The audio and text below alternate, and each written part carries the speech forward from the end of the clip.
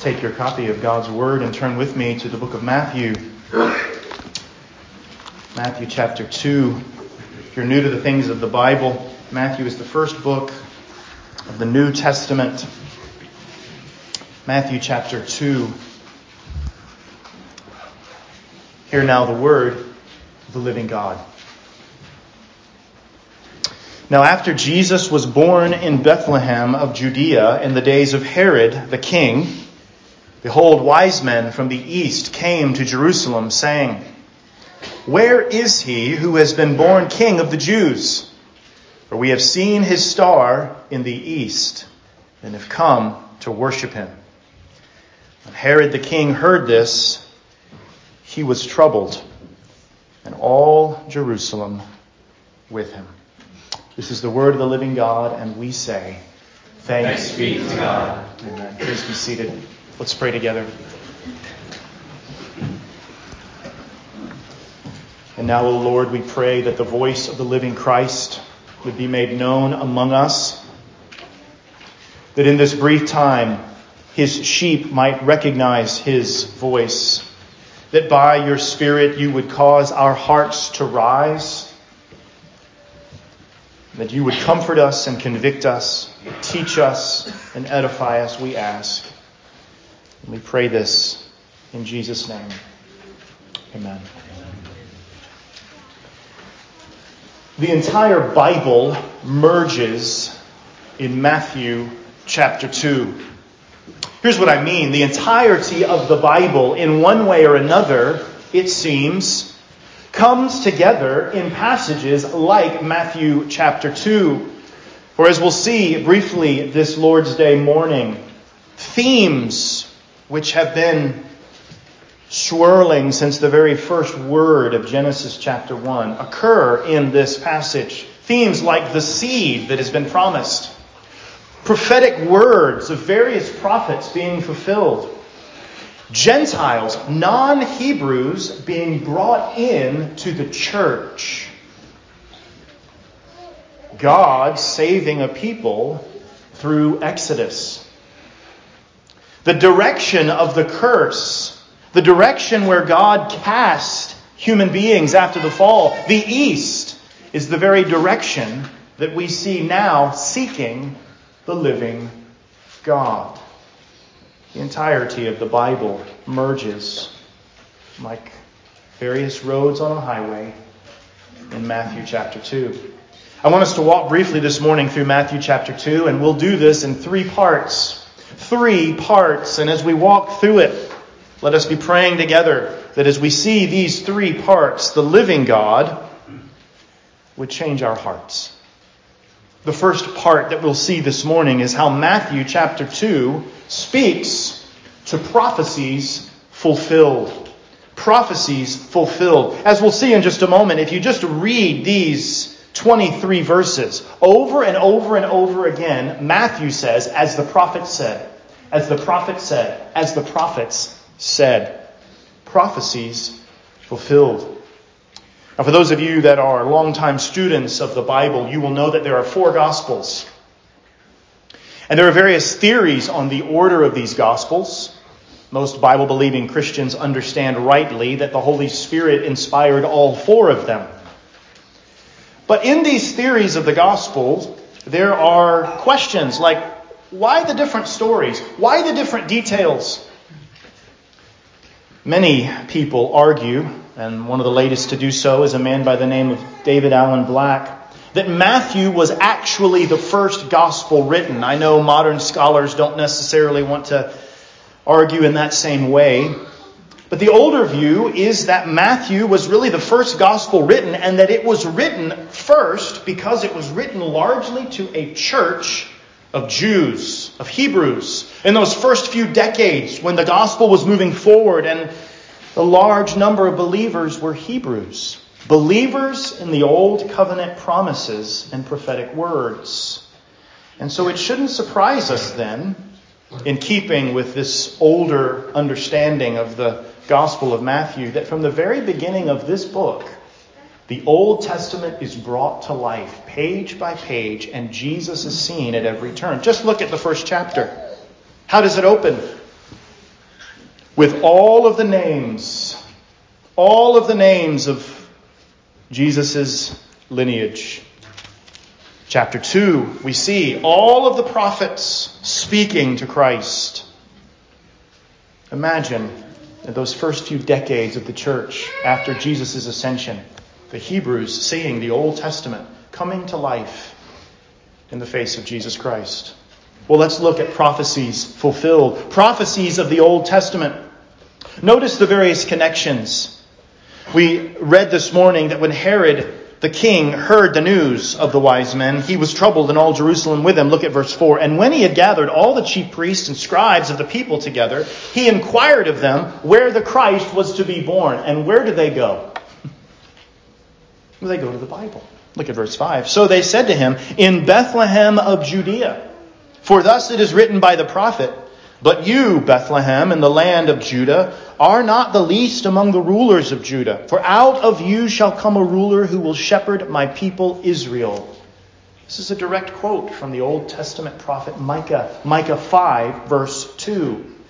Now let me just stop here for one moment. Maybe you're here today because someone invited you to church. It's Christmas after all. And maybe after this service you'll go do other kinds of Christmas things. But you're here because someone invited you. One of the things that I want you to understand is that long before Christ was born, even the very place where he would be born was prophesied. Hundreds of years prior to his birth. So the rulers go to the prophets. Herod, if you want to know where he's going to be born, we'll open our Bibles. Micah 5 in Bethlehem. The text continues in verse 7. Then Herod, when he had secretly called the wise men, determined from them what time the star appeared. And he sent them to Bethlehem and said, go and search carefully for the young child. And when you have found him, bring back word to me that I may come and worship him also.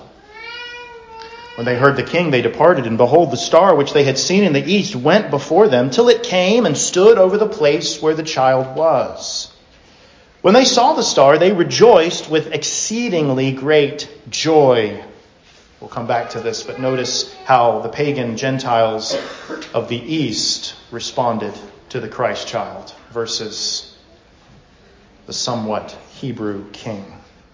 Verse 11, and when they had come into the house, they saw the young child with Mary his mother, and fell down and worshipped him. And when they had opened their treasures, they presented gifts to him, gold, frankincense, and myrrh. Then being divinely warned in a dream that they should not return to Herod, they departed for their own country another way. Now when they had departed, behold, an angel of the Lord appeared to Joseph in a dream, saying, arise, take the young child and his mother, flee to Egypt, and stay there until I bring you word. For Herod will seek the young child to destroy him. When he arose, he took the young child and his mother by night and departed for Egypt, and was there until the death of Herod, that it might be fulfilled, which was spoken by the Lord through the prophet, saying, out of Egypt I have called my son. Another prophetic word fulfilled. This one from the Old Testament prophet of Hosea. Hosea chapter 11, verse 1. Out of Egypt I have called my son. Now we'll look at this in greater detail, but just for the moment, that original prophecy was a word about God bringing Israel out of Egypt through the Exodus. But here, a greater fulfillment is seen as Jesus, the true Son, the true Israel, is called out of Egypt. Where will he be born? Well, let's go to the Bible, Bethlehem. What will happen to him? Well, he will be sent to Egypt and brought back. Let's go to the Bible and see it fulfilled. Prophecies are fulfilled as we see all of the roads of Scripture merging in Matthew chapter 2. But the text continues, doesn't it? Verse 16, then Herod, when he saw that he was deceived by the wise men, was exceedingly angry. And he sent forth and put to death all the male children who were in Bethlehem and in all its districts, from 2 years old and under, according to the time which he had determined from the wise men. Then was fulfilled what was spoken by Jeremiah the prophet, saying, A voice was heard in Ramah, lamentation, weeping, and great mourning. Rachel weeping for her children, refusing to be comforted because they are no more. Another prophetic word, Matthew says, writing under the inspiration of the Holy Spirit. Another prophetic word is fulfilled. Here, the quote is from Jeremiah 31, verse 15. And this original quote in Jeremiah's time was a picture of weeping as the people of God, the people of Israel, were headed off into exile. Ramah was the place where the Babylonians took the Jews to begin their long journey to Babylon. You can read of that in Jeremiah 40, verse 1.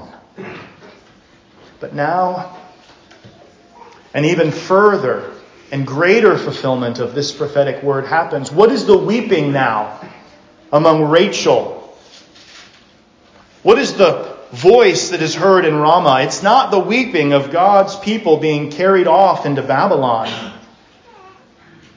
but of the voices of mothers and fathers as their 2 and 1 and infant-year-old sons are slaughtered by a wicked king. Verse 19.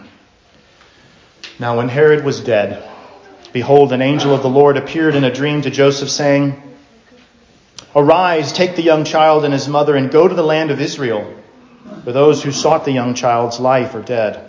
Then he arose, took the young child and his mother, and came into the land of Israel.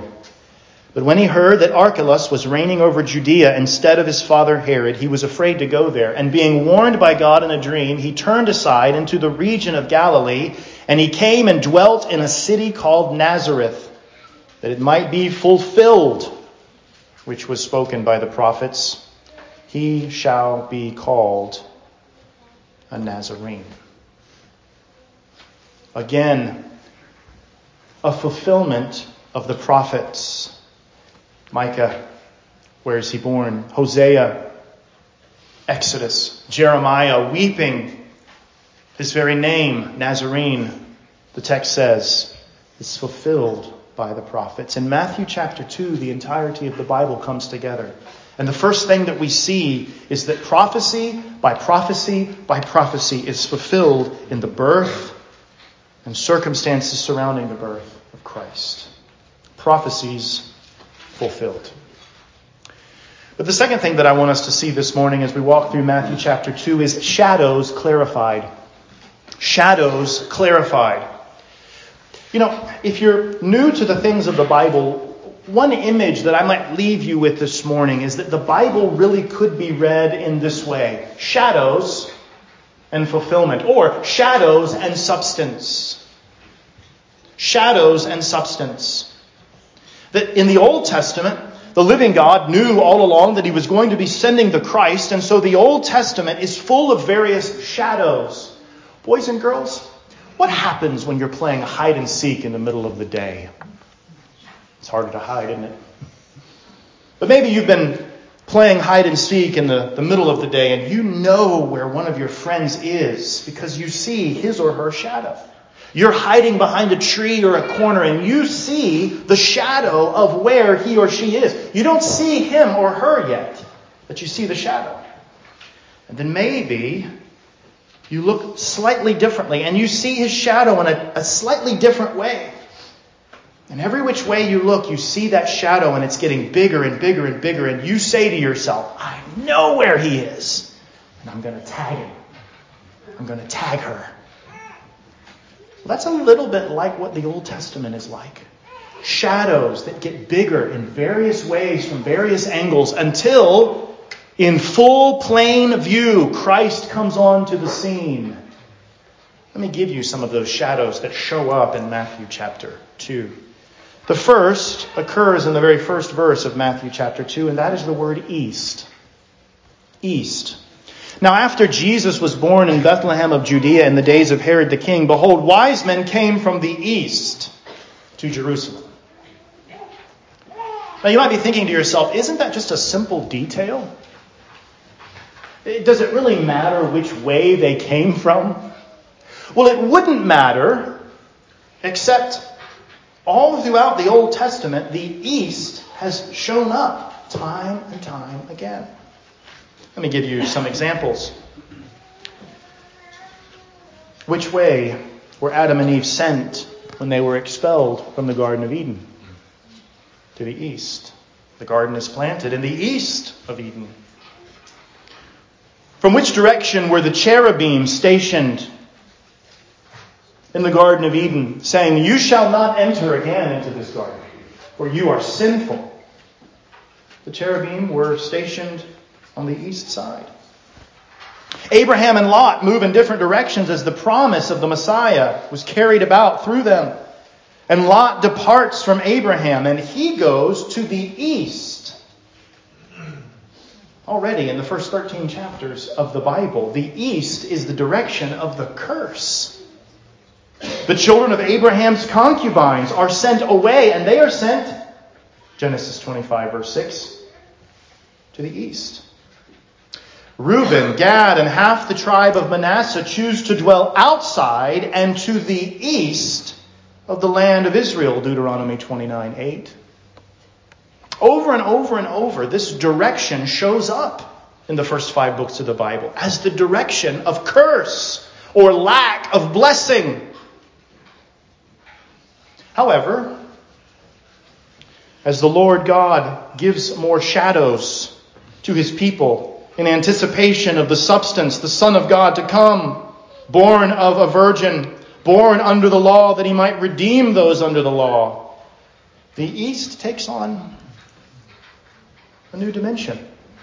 The tabernacle, boys and girls, that tent that was set up before there was a temple, the place where God's covenant people would meet with God. The very door of that tabernacle faced east.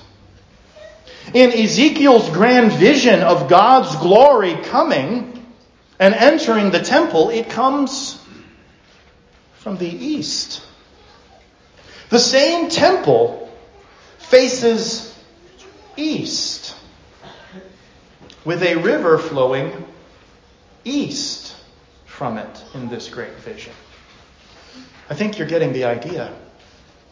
The direction of the east was the direction of curse.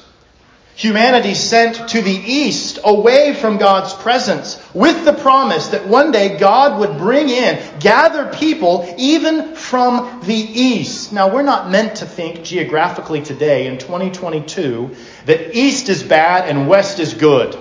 That's not at all what we're meant to see. But there's a shadow here.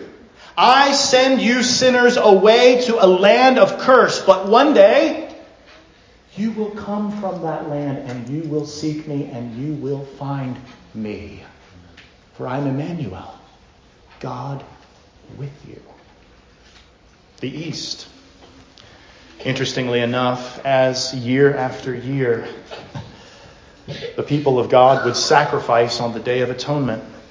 Leviticus 16:14 reminds us that blood would be sprinkled on the altar. And from which side would the priest stand and sprinkle that blood? The east. Now, after Jesus was born in Bethlehem of Judea in the days of Herod the king, behold, wise men from the east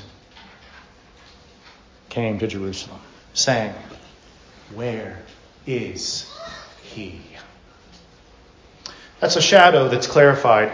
But before we leave this particular shadow of the east, we will remember, as we as a church journeyed through the book of Daniel, a very important passage in Daniel chapter 11, verse 44. You remember there that we understood one of those final kings in Daniel's prophetic vision to be Herod, this Herod. For those of you who walked through that series will remember that from Daniel's time up until the time of Christ, visions were given, and over, Daniel saw in large ways and in small ways God's work. Daniel, the people will return. The temple will be rebuilt. And God would come, Daniel, to Jerusalem. Well, Daniel chapter 11, verse 44 says that a king, he's not called Herod there in Daniel, but I believe him very much to be King Herod. This King Herod Daniel 11:44 says that he will receive troubling news from two directions. One of those directions is the east. The troubling news coming from a different direction is that some of his sons will conspire against him. And that's actually what happened. News came to Herod's ears. Your sons are conspiring against you. So he did what Herod often did. He killed them.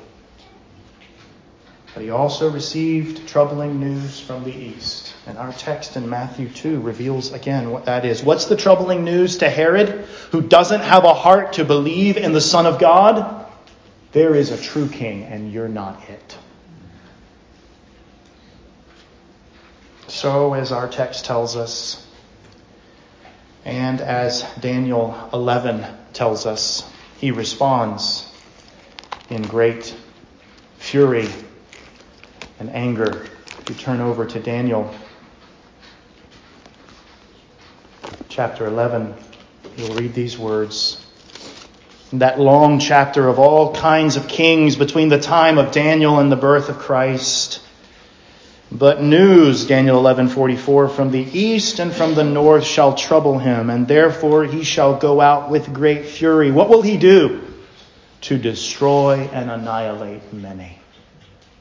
I would argue that this is another way in which prophetic word of the Old Testament is fulfilled in the birth of Christ. Even the destruction of all of these male children.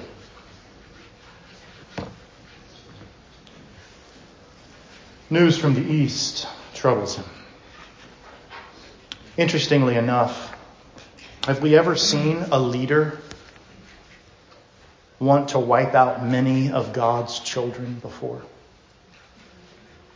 We have in the Bible. It happens in Exodus chapter 1, verse 22, with Pharaoh.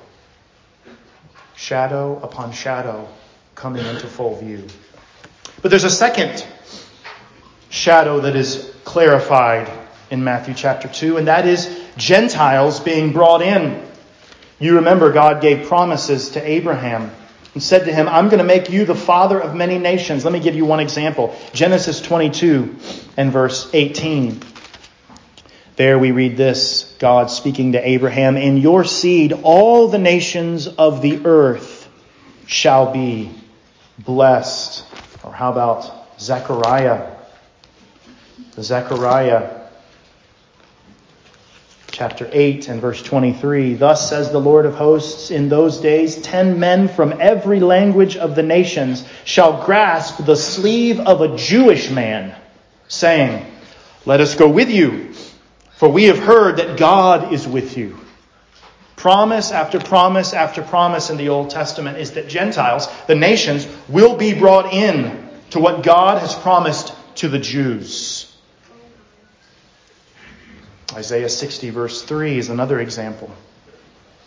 Shadows of the Old Testament are clarified as we see the birth of Christ in Matthew chapter 2. Another shadow that we see is Jesus as Israel. Now, you might be thinking, Jesus as Israel? Some of you will know what I mean. Others of you might be thinking, well, isn't Israel a land in the Middle East? But just stick with me for one moment. Who was Israel? Well, let's ask the Bible. Exodus chapter 4, verse 22. Exodus chapter 4, verse 22. There we read these words. Moses, speaking to the face of Pharaoh, then you shall say to Pharaoh, thus says the Lord, Israel is my son, my firstborn. So I say to you, let my son go. All throughout the Old Testament, in various ways, Israel, the Old Covenant people of God, as a nation, are referred to as God's son. So what is the history of Israel or God's son? Well, they are called out of Egypt as other infants die. They're brought through the waters of the Red Sea or the waters of baptism. And where do they go after they're brought through the waters of the Red Sea? Well, eventually they go into the wilderness, where they are tempted and they fail.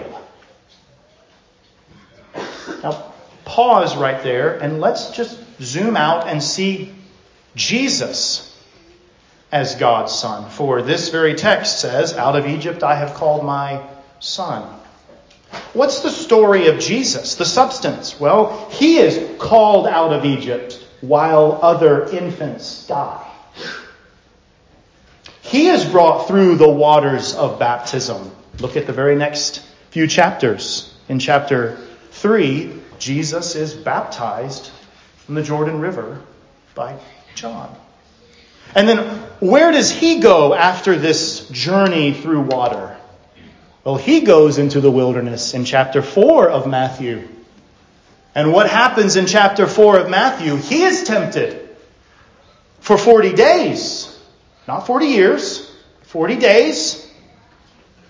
And he doesn't fail. Jesus as Israel. The true and ultimate Israel. The true and ultimate Son. This is a shadow that is clarified in Matthew chapter 2. In fact, we read as much in verse 15, don't we, where Jesus makes an exodus, it says, out of Egypt. Shadows clarified and prophecies fulfilled. All of the roads of the Bible seem to merge together at the birth of the Son of God. Well, let's look at our text in one final way, and that is lessons received. Lessons received. What do we learn from such a journey in these 23 verses this morning? I would submit to you there are many. Let me just give you 4 lessons received. Lessons to walk out the door with this day and say, the prophetic word of the Old Testament has been fulfilled in the birth of the Son of God.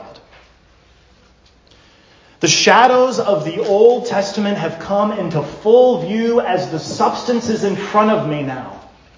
Full clarity in the face of Jesus Christ. What do I do with this? Well, 4 lessons. Number 1, the Lord will complete his plan of salvation. The Lord will complete his plan of salvation. Listen, from the very first few pages of the Bible after the fall of man into sin, there has been a promise that the skull-crushing seed of the woman will come.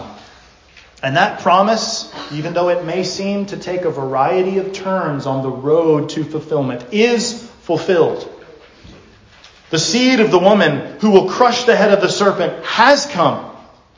And even in the circumstances surrounding his birth, when the leader of Jerusalem wants to stamp him out, he fails. Because God's promise to complete his plan of salvation will not be hindered. That is a universal promise to all of God's people. I will complete the promise. So what is the benediction in Romans chapter 16, verse 20? The living God will soon do what, believers? Crush Satan under your feet. The promise to the church of God, to the Israel of God, is that he will complete his salvation. But you know, God in his kindness has given you that individual promise. Philippians 1:6. God will complete that work which he began in you. Listen, if the swords of Herod's men couldn't stamp out Christ that day, there is no sword that will keep Christ's work in saving you from being accomplished. But even in these details, we don't want to read too much into them. Sinclair Ferguson, in his book on the Advent, actually mentions his belief that even the very gifts that were given, gold, frankincense, and myrrh, would have been things that Mary and Joseph would have been able to use to pay for their several-year journey in Egypt. God providing for Christ all along. Listen to what John Calvin said about this particular text.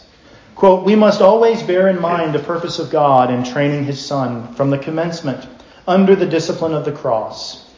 Because this was the way in which he was to redeem his church. He bore our infirmities and was exposed to dangers and to fears that he might deliver his church from them by his divine power and might bestow upon it everlasting peace. His danger was our safety. His fear was our confidence. Not that he ever in this life felt alarm, but as he was surrounded on every hand by the fear of Joseph and Mary, he may be justly said to have taken upon him our fears, that he might procure for us assured confidence." End quote. One of the lessons of Matthew chapter 2 is that the swords of the governments of this world will not stop God's plan of salvation. Perhaps like Mary and Joseph, there are days where you feel like you are carrying the precious Christ around with you and the swords of this world are coming hard after you. Take comfort, believer. Take hope, believer. No government sword, no demonic sword will ever stamp out the Christ that is in you. The Lord will complete his plan of salvation. But number 2, a lesson received is this, and it's related.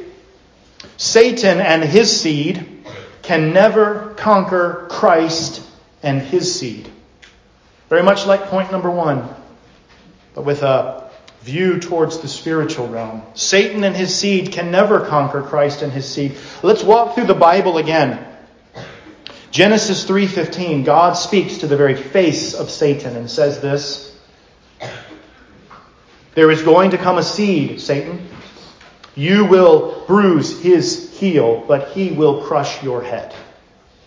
That promise is carried all throughout the Old Testament.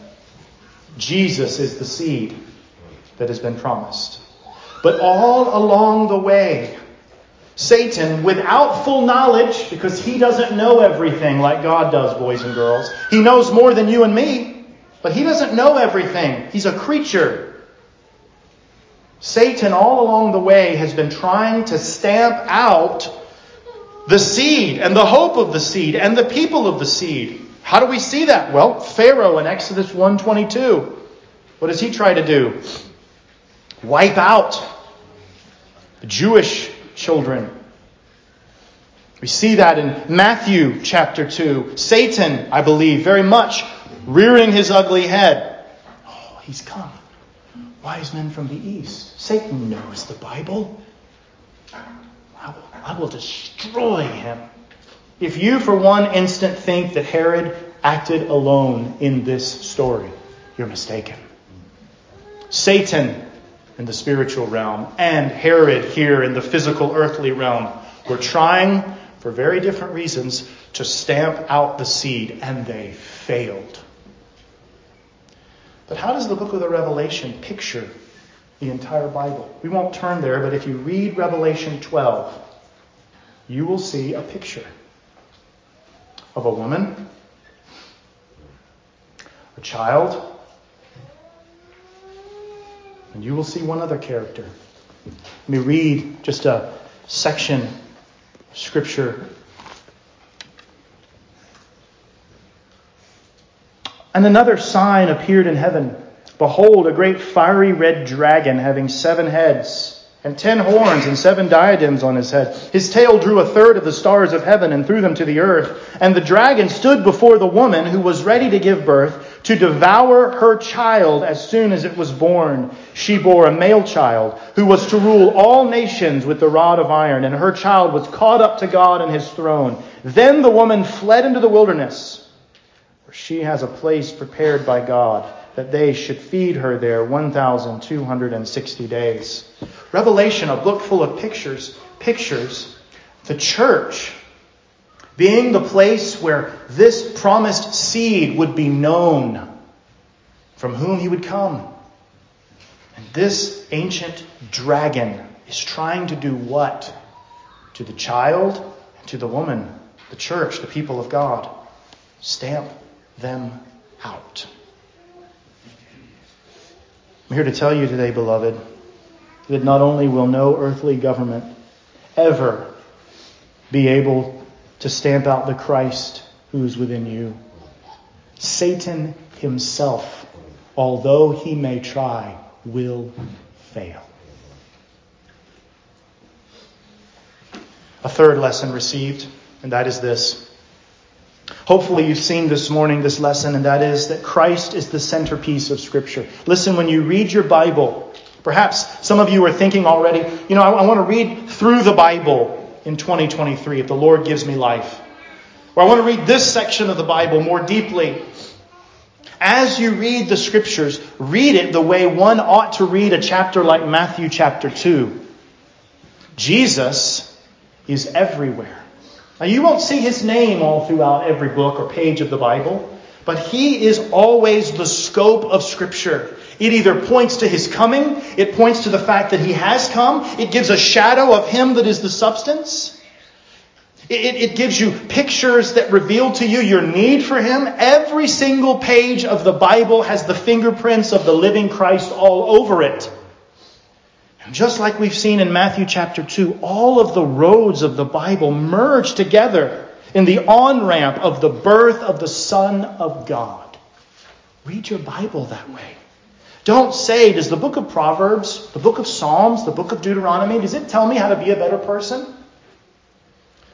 No, in one way or another, it says that you're a sinner and that you need Christ and that he is the one who is the pinnacle and chief example of perfect morality.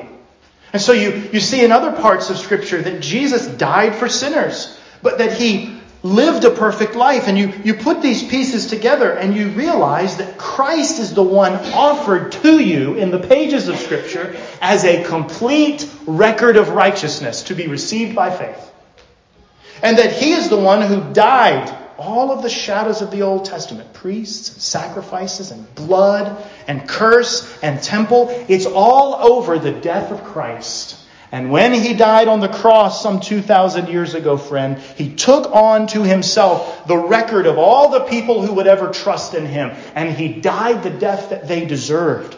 So as you read your Bible, see that the centerpiece of Scripture is God offering Christ to you. Christ is the centerpiece of Scripture. And before we look at our last point, the main message of Scripture is not be a better person. The main message of Scripture, perhaps Christmas Day is one of the best days to say this. The main message of Scripture is not be religious. The message of Scripture is that Adam failed and that God's first son, Israel, carrying the promise, failed. But that God's true son, Jesus, succeeded. And he is offered to any to be received by faith. Resting completely in him for all of your righteousness. When you see your many sins, leaning on him and his blood, which was spilt out for you. You know what the book of Hebrews says Jesus bled for? To perfect forever believers. He's the centerpiece of Scripture. Well, the last lesson received is this. Christ will be rejected by some and received by others. How do we see that in Matthew 2? Well, just compare Joseph and the wise men, a Jew, and some Gentiles from the east, with King Herod. A question as you consider this, what kingdom are you holding on to? Herod very much rejected Christ because of his own kingdom.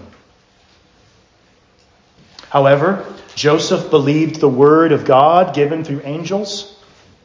These wise men, Gentiles from the east, the location in the Bible of curse, believed very much that God had given them the call to worship. But Herod, upon receiving this news, would rather have held on to his own kingdom. The ancient church father Augustine says this in one of his sermons on this passage.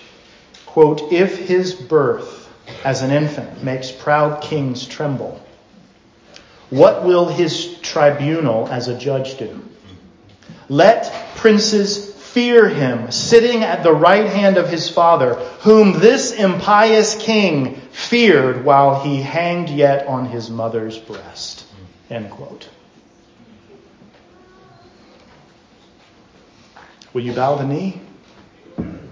Not to your own morality or to a religious observance, to some self-esteem through being a better religious person. No.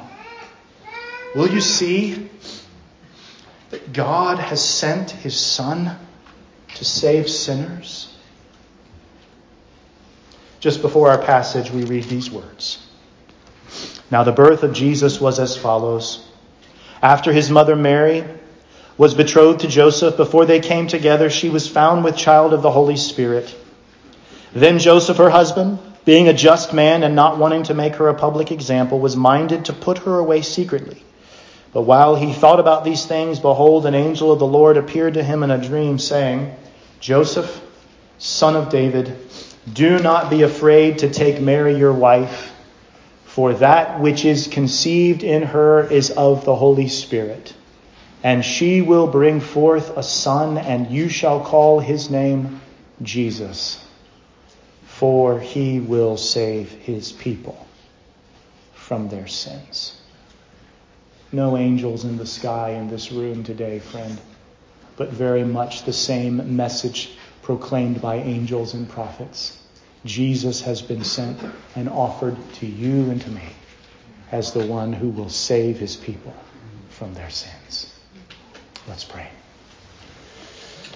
Living God, help us this Lord's Day, this Christmas Day, to see not only the manger, but the perfect record of the Son, the cross, the resurrection, the ascension, that he, the true Son, is offered as light and life to men and to women.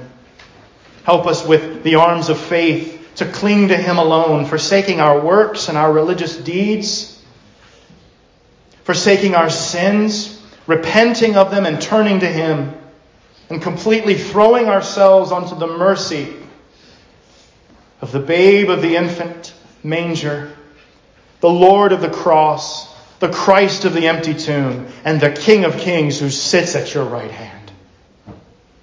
Help us, we pray. In Jesus' name, amen.